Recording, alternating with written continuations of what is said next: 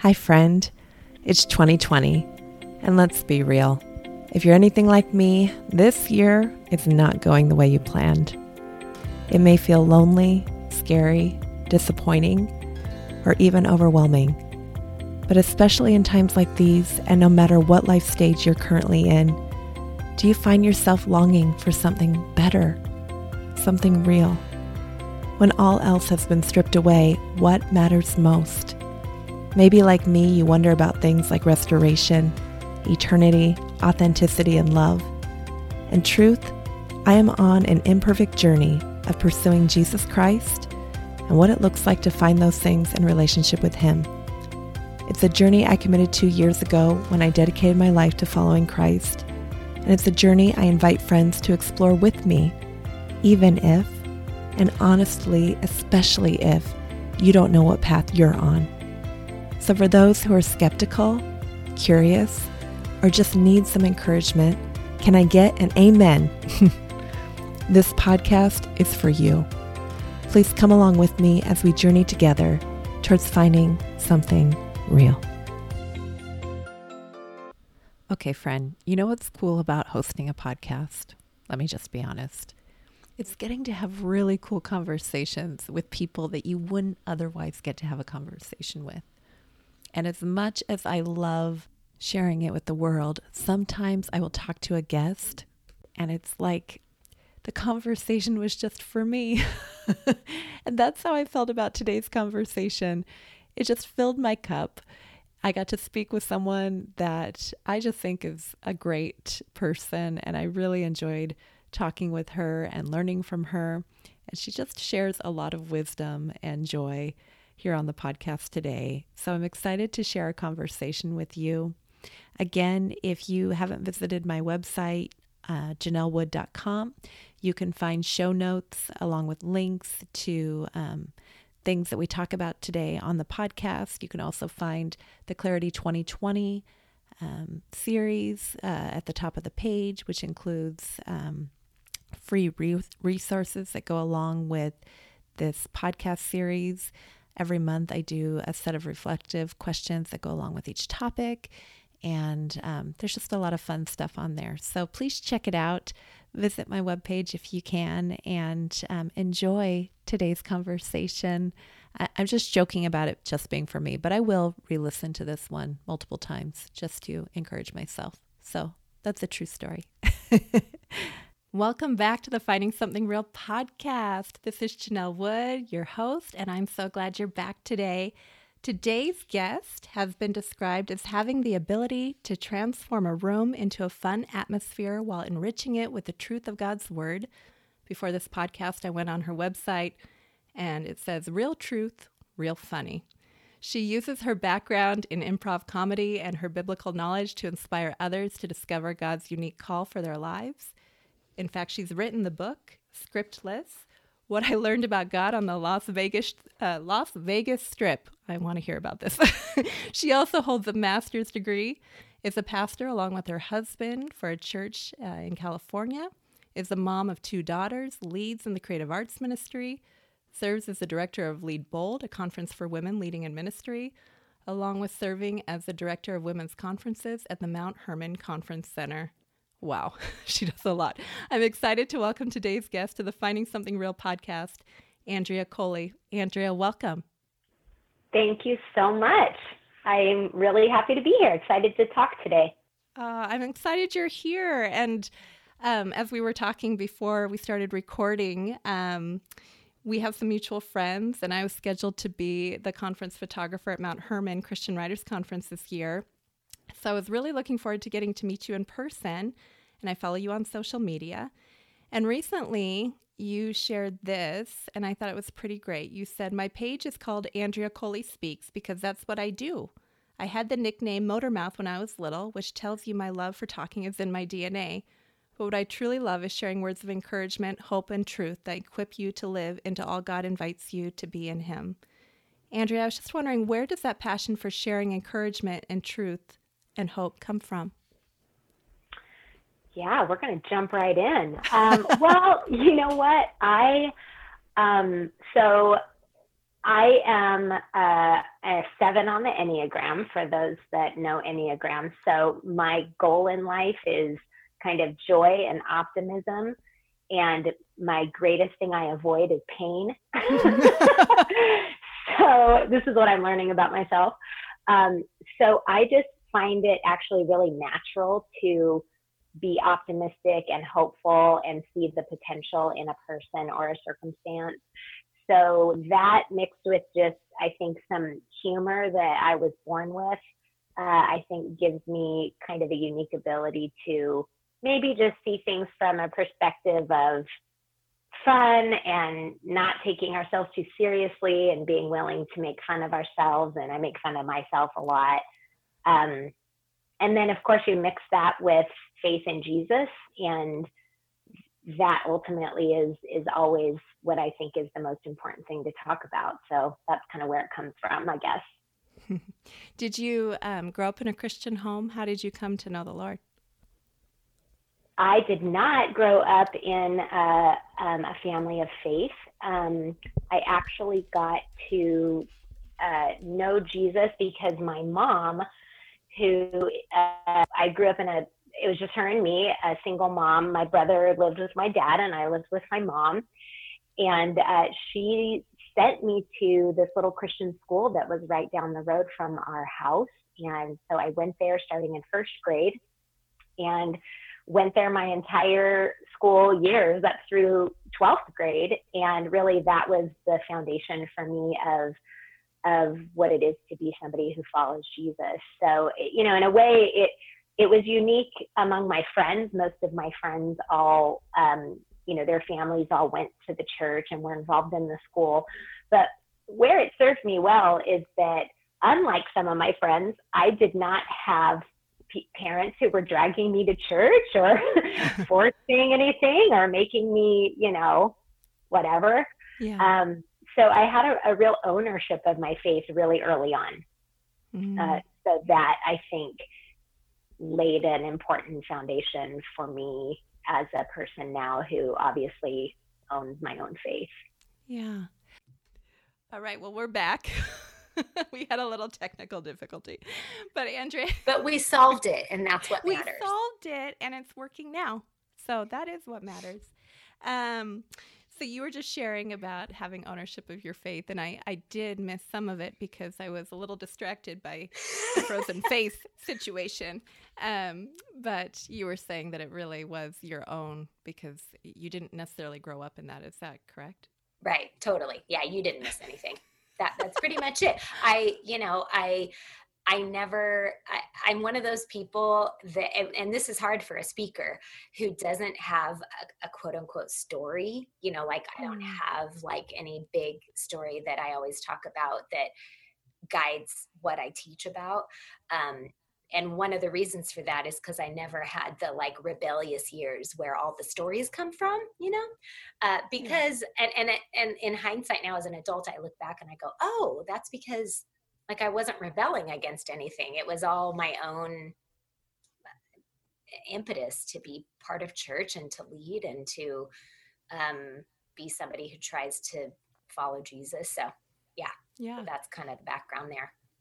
That's cool. Did you always know you wanted to be a speaker? No, I have always, how's this for grammar? I have always never been afraid of the stage.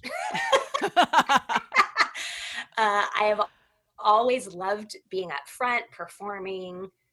So I never had that like thing I had to get over. But no, it wasn't until I was probably in seminary until I knew that teaching was really a gift and kind of something that I felt like is a lot of how God might use me. Mm-hmm. Yeah, I relate to that idea of never being afraid of being on the stage. And it's interesting because part of my journey was I felt like that was a bad part of me. That I felt like that was the like attention seeking. Like attention, sure. Yeah. And I like chose a different path when I went to college, in part because I thought it would be more saintly to like get my master's and my degrees in psychology. to help people instead of, to talk and to share Instead of just stories. being the star. Yeah. And in fact, I remember like when I had been leading a Bible study and I shared, I like handed down the baton. We were moving. And the gal who took it, she was just like, "Oh my gosh, I can't believe this." I mean, she was so like grateful. She's like, "I never saw myself in this position," and da da da. And I'm thinking, I've always seen myself in that kind of position. Well, it's true. Like everybody's journey is so different. And I love to talk to other speakers or writers and get the sense of like, is this something that God kind of tugged out of you or something that you've always loved to do? Yeah, I finally felt like God just put on my heart, like, you will never know what I would have done with your gift of communication if you don't surrender it to me. Yeah. And fast forward to, the Finding Something Real podcast, right? Yeah. Now you're talking for a living. Yeah, right. Well, for fun. So you have been sharing some pretty funny things throughout quarantine. I've been following you. Well, I think, I was thinking back to when I started following you. I think it was when you did the bit about writers and the mind, the different personalities of the writers. That was so funny. And I gotta follow this gal. She's hilarious. Yeah.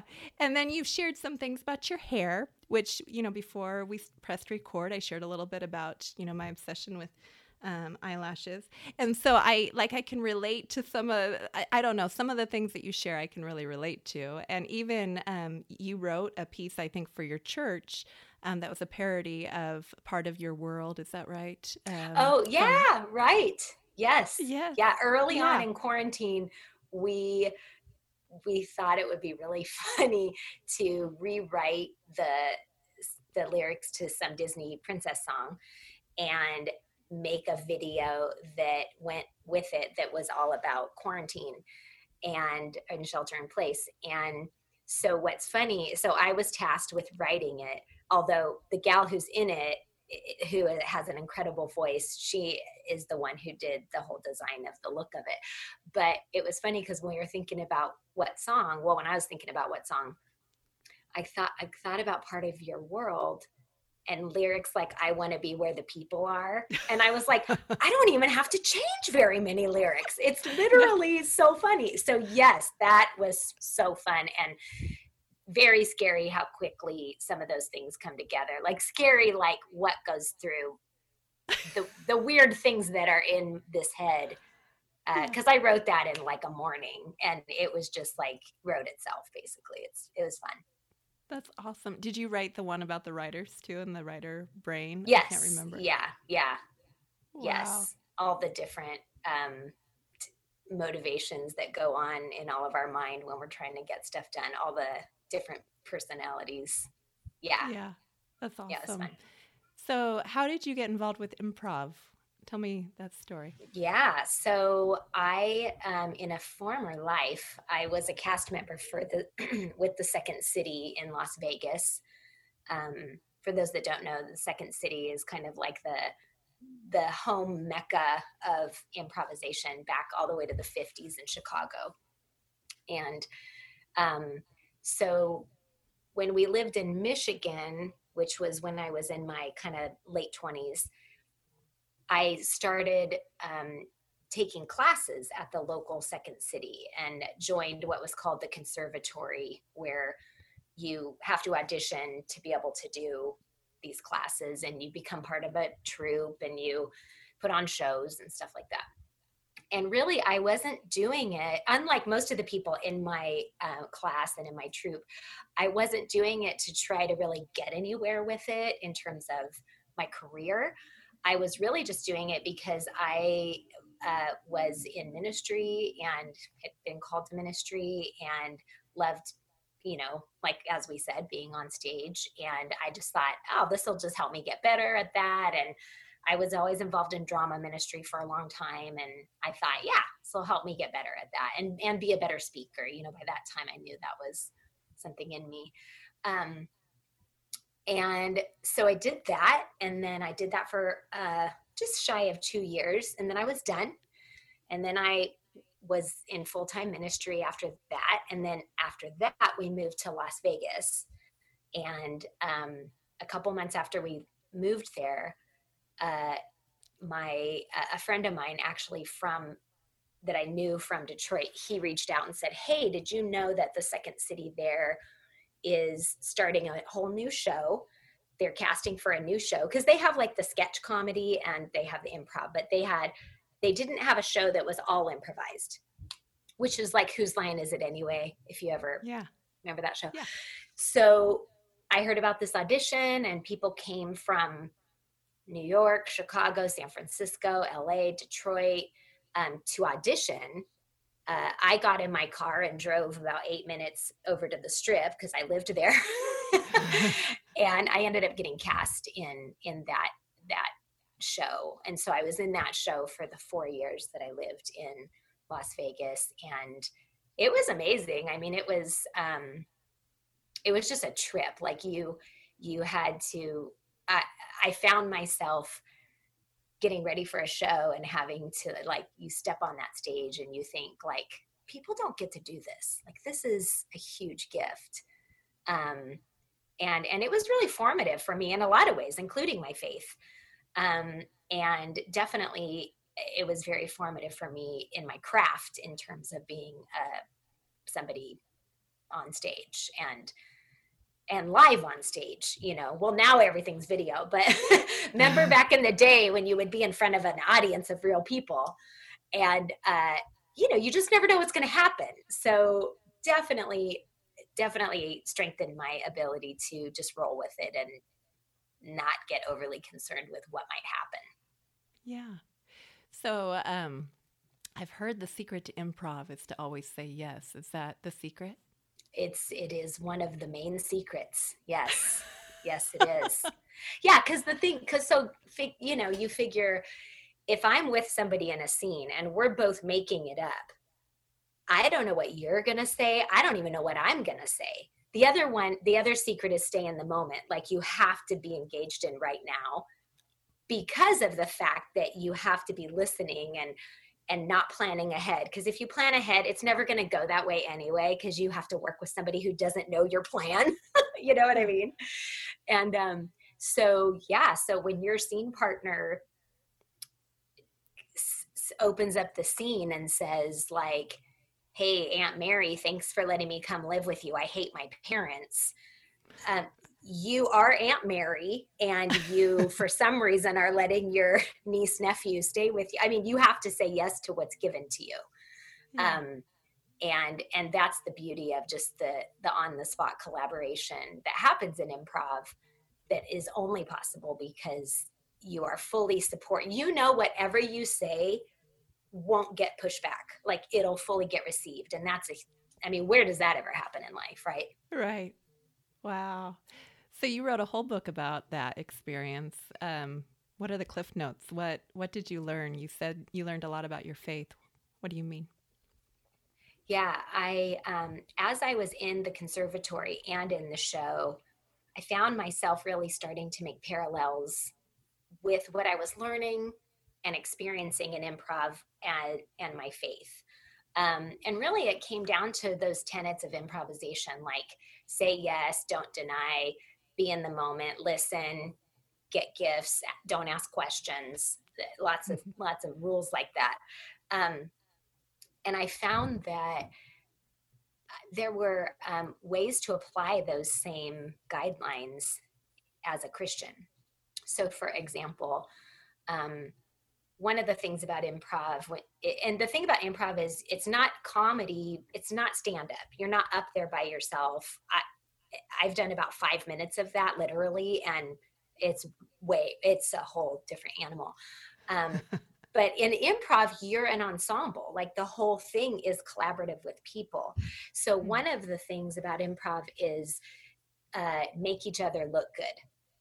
So unlike other crafts in that same industry, acting, music, even stand-up, your whole goal is to, like, get yourself out there, get yourself in front of people, have them notice you, be networking and self-promoting because you have to. That's what it is. in improv, your whole job is to make somebody else look good, make somebody else be the one that gets the laugh, who gets noticed. And then the job of everybody else on my team is to make me look good. And my job is to make them look good. And so as I thought about that, so unique to improv, as I thought about that, it was like, isn't that kind of like what we're supposed to do as people of faith? Like, my love says, I do what's good for you, not what's good for me. I make things easier for you. I go out of my way to put that grace on you, not make it about me. So I started to see parallels like that. So the book is basically every chapter looks at a different one of those quote unquote rules of improv, and kind of makes it an analogy for, or metaphor. I get metaphor and analogy mixed up. Me too. I don't know. It makes it something that tells you about faith. Yeah. Right. Well, it sounds fascinating. I'm going to have to read that book. I think it sounds great. Well, thanks. Yeah, it was a lot of fun to write. I have a few other books in process, but I wrote that like over 10 years ago. And so this is the pace of my writing. I knock out one book every 12 years, much to the chagrin of my agent, but you know, it's okay. I'm just kidding. She's awesome. You're doing a lot of other things. So, well, you know, I'm busy posting on social media. I don't have time to write a book. That's right. Well, speaking of which, you have been busy posting on social media, as we talked about earlier. You've been sharing a lot of, in fact, even earlier today, as I was about ready to get on here, I saw that you posted something about embracing your creativity. And it was very encouraging, very, very warm and full of joy. And I've also noticed that you've had a lot of things that you share about joy and what that is. So what keeps you grounded in that frame of mind versus where a lot of us might go, and maybe you go there some days too, where you're just feeling bogged down by all the things around you right now? Yeah, totally. It's, you know, I guess I would first say that those who grieve deeply and feel deeply and very much can hold pain with people are so needed and so relevant. And I hope that every one of us have people that are like that in our lives. And the truth is that it takes all kinds of different people to help each other process and sit in whatever we're facing, whether it's as a nation, as a world, as a family, as an individual. So I think typically the role that I feel in people's lives, whether it's my family, my friends, or my greater, you know, quote unquote audience that I get to be with, again, is I think just really true to, again, just how I'm wired, like I was saying before, where I do struggle with really getting that close to pain. So that can be definitely a challenge, and it could lead toward a lot of denial. But the bright side of it is that I also very easily can see potential and hold on to joy and have hope. I think just being able to pull out of the mire and kind of see that bigger picture of this bigger trajectory that we're all on as Jesus followers, that the hope is certainly not dependent on whatever circumstance we're in. So I think when it comes to like my teaching and even just like how I am on social media, I feel like there certainly are people who are called to that kind of that very like contemplative and provocative, deep massaging of all the things. And that's not me. So I just figured I would live into the, you know what, if we can just like find the commonality in the ridiculousness of life. And if I have to help point that out to people by trying to see the funny in something or make fun of myself or whatever, then I will do that. Now, the challenge is that, of course, ultimately my goal is to help people feel welcomed and safe in order to make way for a deeper conversation of really that of course joy is real because of who we have it in, not because we're trying to base it on whatever is going on in our life that's difficult. Yeah. So you touched on it earlier. You celebrate the differences we all have. I'm a 4 on the Enneagram scale. Okay, I love it. Love it, love it. But I just want you to know you're special and unique, and there's no one like you in the world. Is that good? Yes, good. That's good. I have a friend who's a 7, and she's always laughing, and she's saying to me, "Well, Janell, you're the only one I cry around," or whatever. That. Yeah, totally. Yeah. Oh, real quick on that. Speaking of the people that God puts around you, a 2 on the Enneagram is just that somebody who they're the helper. It's hard for them to. They're the one who wants to help. It's hard to accept help. They're good. They will go out of their way, and they can hold pain. Mm-hmm. And as one of the times when I was learning about Enneagram, I realized that 3 people that are my closest friends / people I work with in ministry or at church, they're all 2s. They're all these women who are 2s. And I'm like, thank you, God, you surrounded me with 2s. That means that in the rare event that I can go to a place where I'm like, all right, now I'm really hurt, let me share this. They can hold it. They can take it. Yeah. It doesn't scare them.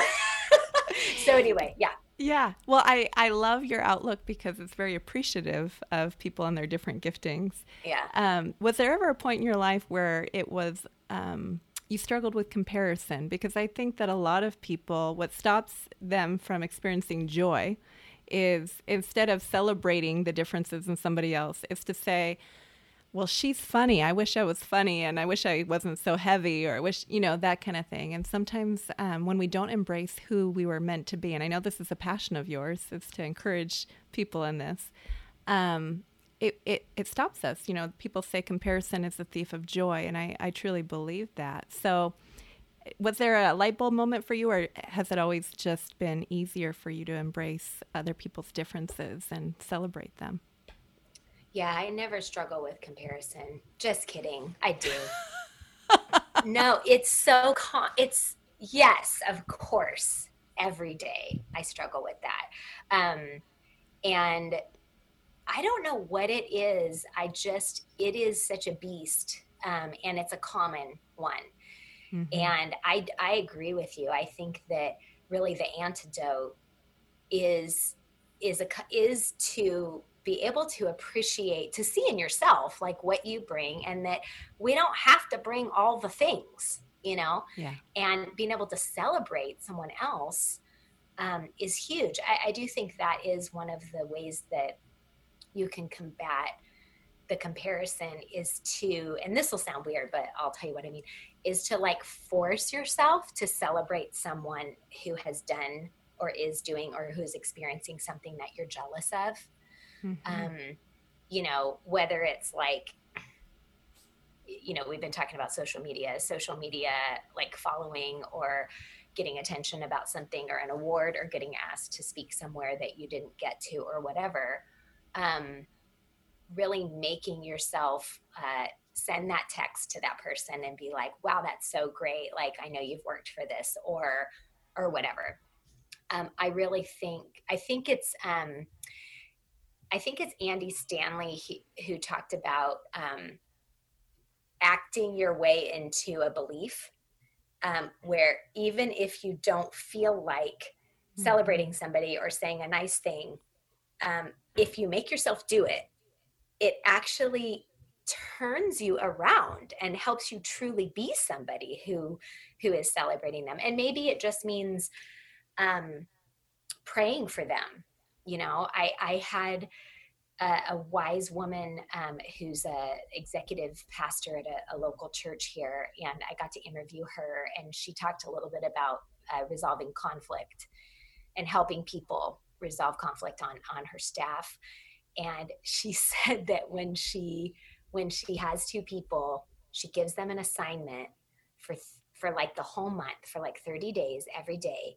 They have to pray for each other, like pray good things and God's blessing and all the things that they want. Pray for this other person that they're like bitter toward or whatever. And then she brings them back, and how'd it go? And of course, like God changes your heart in that. So all that to say, the comparison thing, I think, I don't know if it ever goes away, because there's always going to be somebody ahead of you. I mean, you think of like the biggest names, that are in your field or whatever. There's somebody that they're comparing themselves to and finding that they fall short. So it's not going to go away. But if we can at least identify it and then really try to push against it, I think it makes a big difference. And so I do try to talk to people a lot in my messages and stuff, just that, there are stuff that you're the only one that can do it because of who you are. And why are you spinning your wheels trying to do this thing like so-and-so? Because that's a waste of time. You got to talk the way you do. So just in the speaking world, like if I try to have a style like somebody else, it doesn't work. And if somebody might try to be like me, it doesn't work. It's finding your way, because God will uniquely use all of who you are. And so, yeah, kind of digressed there. But the other thing too is I saw the other day, I was reading this little article in a writer's magazine, and it was saying that verse that says like not to despise small beginnings. And it was so timely for me that day, because I had been like seeing something somebody else had done, or probably it was the magazine, the fact that my friend published this cool magazine, and I'm like, why can't I publish a magazine? Whatever. And like, just this sense of like, God's doing something in you. Don't get caught up in like, if it's not as big as what it looks like he's doing in somebody else, Yeah, it's good advice. What would you say to the girl who might be listening right now, who is feeling like, well, I don't know what my voice is. I don't know if I'm funny. I don't know if I'm serious. I just feel lost in all of the noise. What kind of advice would you give that person? Yeah. I know you're a mom of 2 daughters, so. Yeah. Well, here's what I'll say. I think most of us spend the first, 30, 40 years trying to get that figured out, or longer. I mean, I don't mean to put a cap on it at that, but, and I think that when you kind of have a sense of what you might want to do, or you see that, or you even just have a desire for something, that's a really good starting place. And weirdly, I think when you see somebody that you're jealous of, that sometimes is God saying, yeah, that's because I made you to do that too. So you're not going to do it like that person, but listen to that kind of, feeling you get, because that can be something that points in the right direction. But I think honestly, Janell, it takes experimenting. It takes trying it. And the more reps, the more repetition you can get with trying stuff, then just organically you figure it out. The other thing too is look at the opportunities that are in front of you and say yes to them. See, that's the improv. Say yes. Because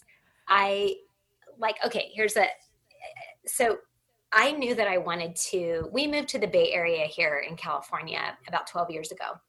And I had already been speaking and had wanted to speak and write and all that in ministry for a number of years. But when we moved here, it was kind of like starting over. And I had shared with one of the women on our staff at church this desire for me. Okay, so fast forward to our women's retreat, which took place at Mount Hermon. We were talking about, now I'm the director of women's conferences there. How weird circle is that? But so our church went to the Mount Hermon Women's Retreat along with however many other churches were there. And it just so happened that woman on our staff, who was our women's director that I had shared that with, she was the keynote speaker. And I was so excited to go to this retreat because it was, I think, one of the first retreats I'd been to since we moved. And I had a little one at home as the first time leaving. And it was just like, I was so excited to go to this retreat and not do anything, just like be there, soak it all in, not have to like be in charge of anything or lead anything. So the very first night, I'm walking to the very first session on Friday night, it's pouring down rain. Irrelevant detail, but I just remember that. And I go in and I say hi to, the woman who's my friend, who's the speaker. And she goes, "Oh, hey, by the way, one of their breakout speakers is sick. And I told them you'd do one. It's tomorrow for an hour." And I'm like, "What?" And I was so mad at her that she would volunteer me. And long story short, I very reluctantly and kicking and screaming said yes to that, even though it meant I had to come up with an hour of content, not prepared to do so for the next day. But I said yes. And then honestly, I'm not exaggerating here, that became a seed that was planted that has even today populated my speaking calendar, even today, like 11 years later, because I taught that and there were a couple people that liked it. I'm convinced because they were like, "She is not planning this. If she sounds even remotely coherent, she must be amazing. And so let's have her." Their standard was, their expectations were very, very, could not have been lower. And so somehow I impressed them. So, invited me to come speak. Somebody saw me at that, invited me to come speak. Somebody saw me at that, and like literally built from there. So when there's any glimmer of an opportunity, even one that scares you, even if you don't want to do it, even if the timing is not convenient, if it is in line with anything stirring in you, you've got to say yes. You've got to do it, because you have no idea how that can be integral in your story of getting to where really God is drawing you to. And so I think that's a way of discovery as well. Yeah. Yeah. That's good advice. Well, that wasn't what I was planning on asking you, but I just feel like this podcast episode is for me. I mean, it's for you too. That'll work. Whoever's listening, it's for you too, I guess. It's all right. So, do you have any practical resources that help you just keep your eyes on Jesus and who you are during this time? Like, let's put it this way: a concept comes to mind more than like this book or this whatever. As somebody whose gifting and ministry is, as we've said, on stage, kind of a public thing. And even just in ministry, as a pastor, people see me, like people are watching. And as a pastor who's somebody who's a teacher, I'm up there, on the stage. And so it's really hard in that role to not, like say reading the Bible. You're reading the Bible and you come across a passage, and it's very hard to not think of, okay, oh man, I want to teach this. How would I teach this? I should do this for this Bible study. I should whatever, and so much of the ministry content, or so much of spiritual life as a person in a public ministry situation becomes the ministry as opposed to just me and Jesus. And I'll tell you that I very much find joy in that. I very much, I love getting to teach. I love getting to serve. I do feel like when I use my gifts, it does draw me closer to Jesus, and it's all good stuff. Not to say that difficult things don't come out of it, burnout, whatever. But I mean, I do feel like the public ministry is part of your spiritual life. However, there's got to be a part that is not shared. And it took me a long time to learn that. I think I knew it cognitively, but I didn't live it out. not like it was fake. It was just I wasn't good at nurturing my own private process with Jesus, um, that wasn't for and didn't have to be and never would be for me to share with other people. So like I think I've probably swung the other way a little too far, like because I feel like if somebody were to ask me like what's Jesus teaching you, or what have you been growing in, I would just be like, that's none of your business. So that's I'm not going to tell you. And not because I'm trying to get out of it, but just because I think I've so much turned into like, what if I were to answer you that question, I would just be saying what I think is the right impressive thing to say, which I know is not what you want, but just because I'm a people pleaser and I'm someone who like wants your approval and your acceptance and I want you to like me, I'm going to like think of something really good to say. But if I can tell myself like this, whatever me and Jesus do is like literally no one, not even Jesus, is going to evaluate it, then I have all the freedom in the world to truly attend to the real deeper work that is God's work in my life, that is just for me to better know and love God and to receive his love better. And it has nothing to do with anybody else or anybody that I might speak to, or that might read my writing, or that might see me from the outside, if that makes sense.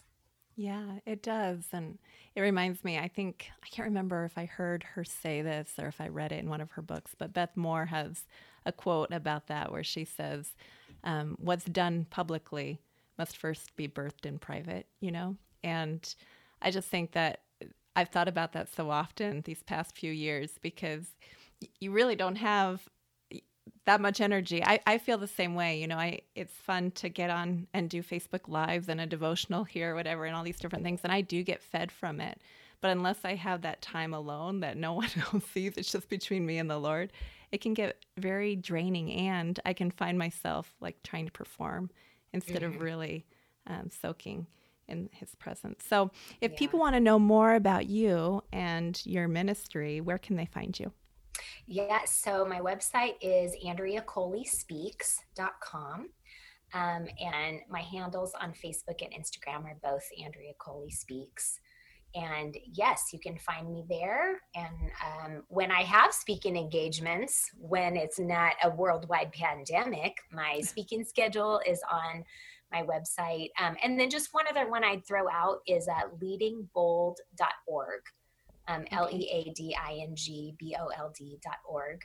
And that is the website for the leadership community that I lead, which is a community of women in ministry. So any kind of a leader in any ministry setting, it's a community where we have a number of resources, and that is something that it is my joy to get to be the director of. And so that's another great place to see what's going on and to find resources if you're somebody who's in ministry. Awesome. Well, I have one final question that I ask every guest. And the Finding Something Real podcast is about a journey towards restoration or redemption, eternity, authenticity, and love. Of those gifts that we can find in relationship with Christ, which of them stands out to you the most right now in your life, and why? I will say love. And the reason is that I think one of the deepest needs that all of us have, and for sure me, is that need for acceptance. And I think we all show it in different ways, but deep down on a spiritual level, we just want to be good enough. And of course we're not. But love, God's love, 100% accepts us. And it isn't based on us being good enough. And so for me, when I can really 100% believe that when I mess up, it doesn't mean I'm not accepted. And when I do well, that's not why I'm accepted. And I have the freedom to really lay aside not only my failures, but my wins, that they become irrelevant. And it gets back to, again, just that me and Jesus, I have total confidence that because his love is unconditional, I don't have to live in fear that I'm not going to be good enough, because it's not a factor. So that for me, again, is just what drives really probably everything I do, because I want people that I'm influencing or leading or speaking to or whatever to be able to lay aside the trap of performance and guilt and just the wrong motivations sometimes, and to know that none of that matters, that you're deeply loved, that you're fully accepted, and that at the end of the day, that's what allows you to be able to live in the freedom that God's inviting you to be. Well, I love that, and I've loved our conversation. I appreciate you taking the time to come on here, and I love your hair. Well, that's what matters. I have appreciated it. Really, really great to talk with you. Until next time. Thank you for listening to the Finding Something Real podcast. If you love this series, or even if you're simply finding it moderately entertaining while living the limbo quarantine life, hey, that works too. Hit subscribe and come back next week when I'll probably be talking with another guest about finding something real in times of detours and disappointments. And if you're on Instagram, please come find me. I share Instagram Live weekly podcast recaps at Janell_M_Wood most every Friday at 11:45 a.m. Pacific Standard Time. So please join me for questions and fun live awkwardness. You can also find some study guides I've created that I hope add joy and encouragement and challenge to you during this time. You can find those on my website at janellwood.com. Just look for Clarity 2020 at the top of the page. And now, just so you know, if you only remember one thing about this podcast, I hope that it's this: no matter who you are, Jesus Christ loves you and you have a purpose. May you truly believe it, friend. Until next time.